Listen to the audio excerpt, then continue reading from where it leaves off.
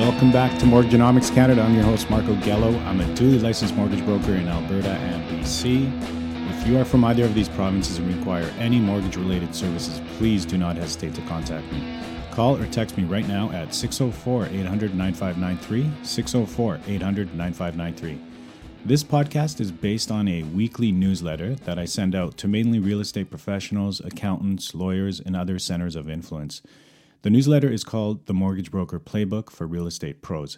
And if you want in on the newsletter, and why wouldn't you want in on the newsletter? It features valuable insider tips on mortgage qualification and, of course, insider interest rate promotions of the day. We talk about things you didn't even know that you didn't know. Simply text or email me right now, and I will get you on the list. 604-800-9593 or gello.m@mortgagecenter.com. Let's begin and discuss this week's newsletter, how to qualify with a $100,000 income even though you only declared $65,000. When I first became a mortgage broker back in 2004, the hardest thing for me to understand at the time was how business owners got away with or ended up qualifying for hefty mortgages with such low declared incomes. Like how does a contracted engineer who declared $65,000 on their T1 General end up qualifying for a $650,000 mortgage, which requires an annual qualifying income of $100,000. And I did quite a few deals that year, and many of them in Calgary's oil and gas sector, which consisted of many self-employed applicants.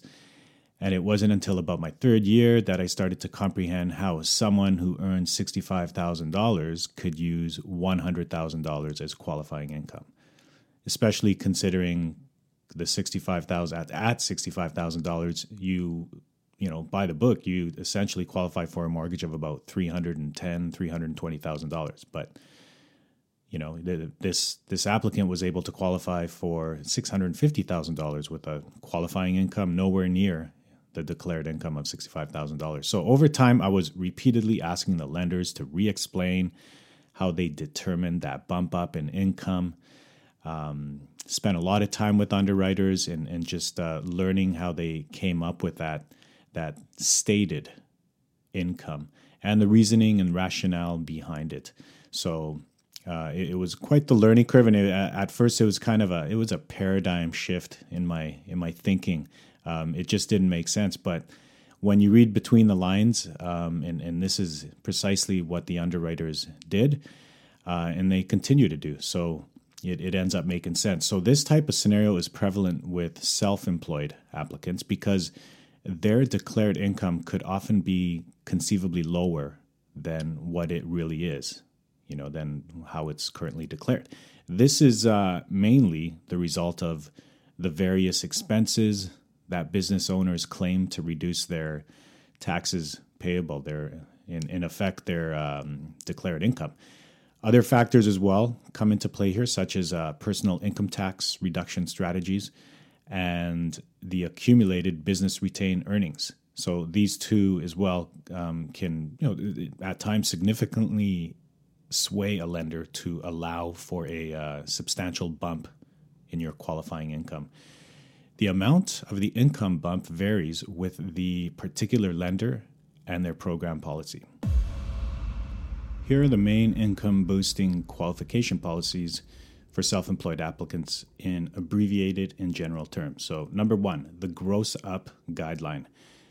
This allows you to gross up your 2-year average declared income. So this is line 150 of your notice of assessment. Gross up your 2-year average of your line 150 income by as much as 25%. So for example, $73,000 income declared in 2018, the year 2018, plus let's say $75,000 income, declared income for 2019, line 150. Okay, so you average those 2 years, 73,000 and 75,000, and you gross it up by 25%. That would equate to a qualifying income of $92,500. The gross up guideline. Income boosting qualification policy number 2 for self-employed applicants. This is the stated income guideline. So like the example in my introduction here, $65,000 declared income, line 150 of an applicant's notice of assessment, but the lender goes on to accept a $100,000 qualifying income. And this is after review of the T1 General. If you're self-employed or declare any type of self-employed income, you will see that broken down in your T1 General. And furthermore, there'll be a schedule or a part within your T1 General called the Statement of Business Activities. And that's where the lenders and the guidelines will zone in and look for those expenses and see if they can add some of it back to your income and really come down to a reasonable amount that they can state for your income. And of course, if you have business financials, if you're an incorporated company, they would review that as well and perhaps find even better evidence and more content for their argument to boost that income even higher. And lastly, the third income boosting qualification policy for self-employed applicants. This is known as the 3-month annualized bank statement guideline.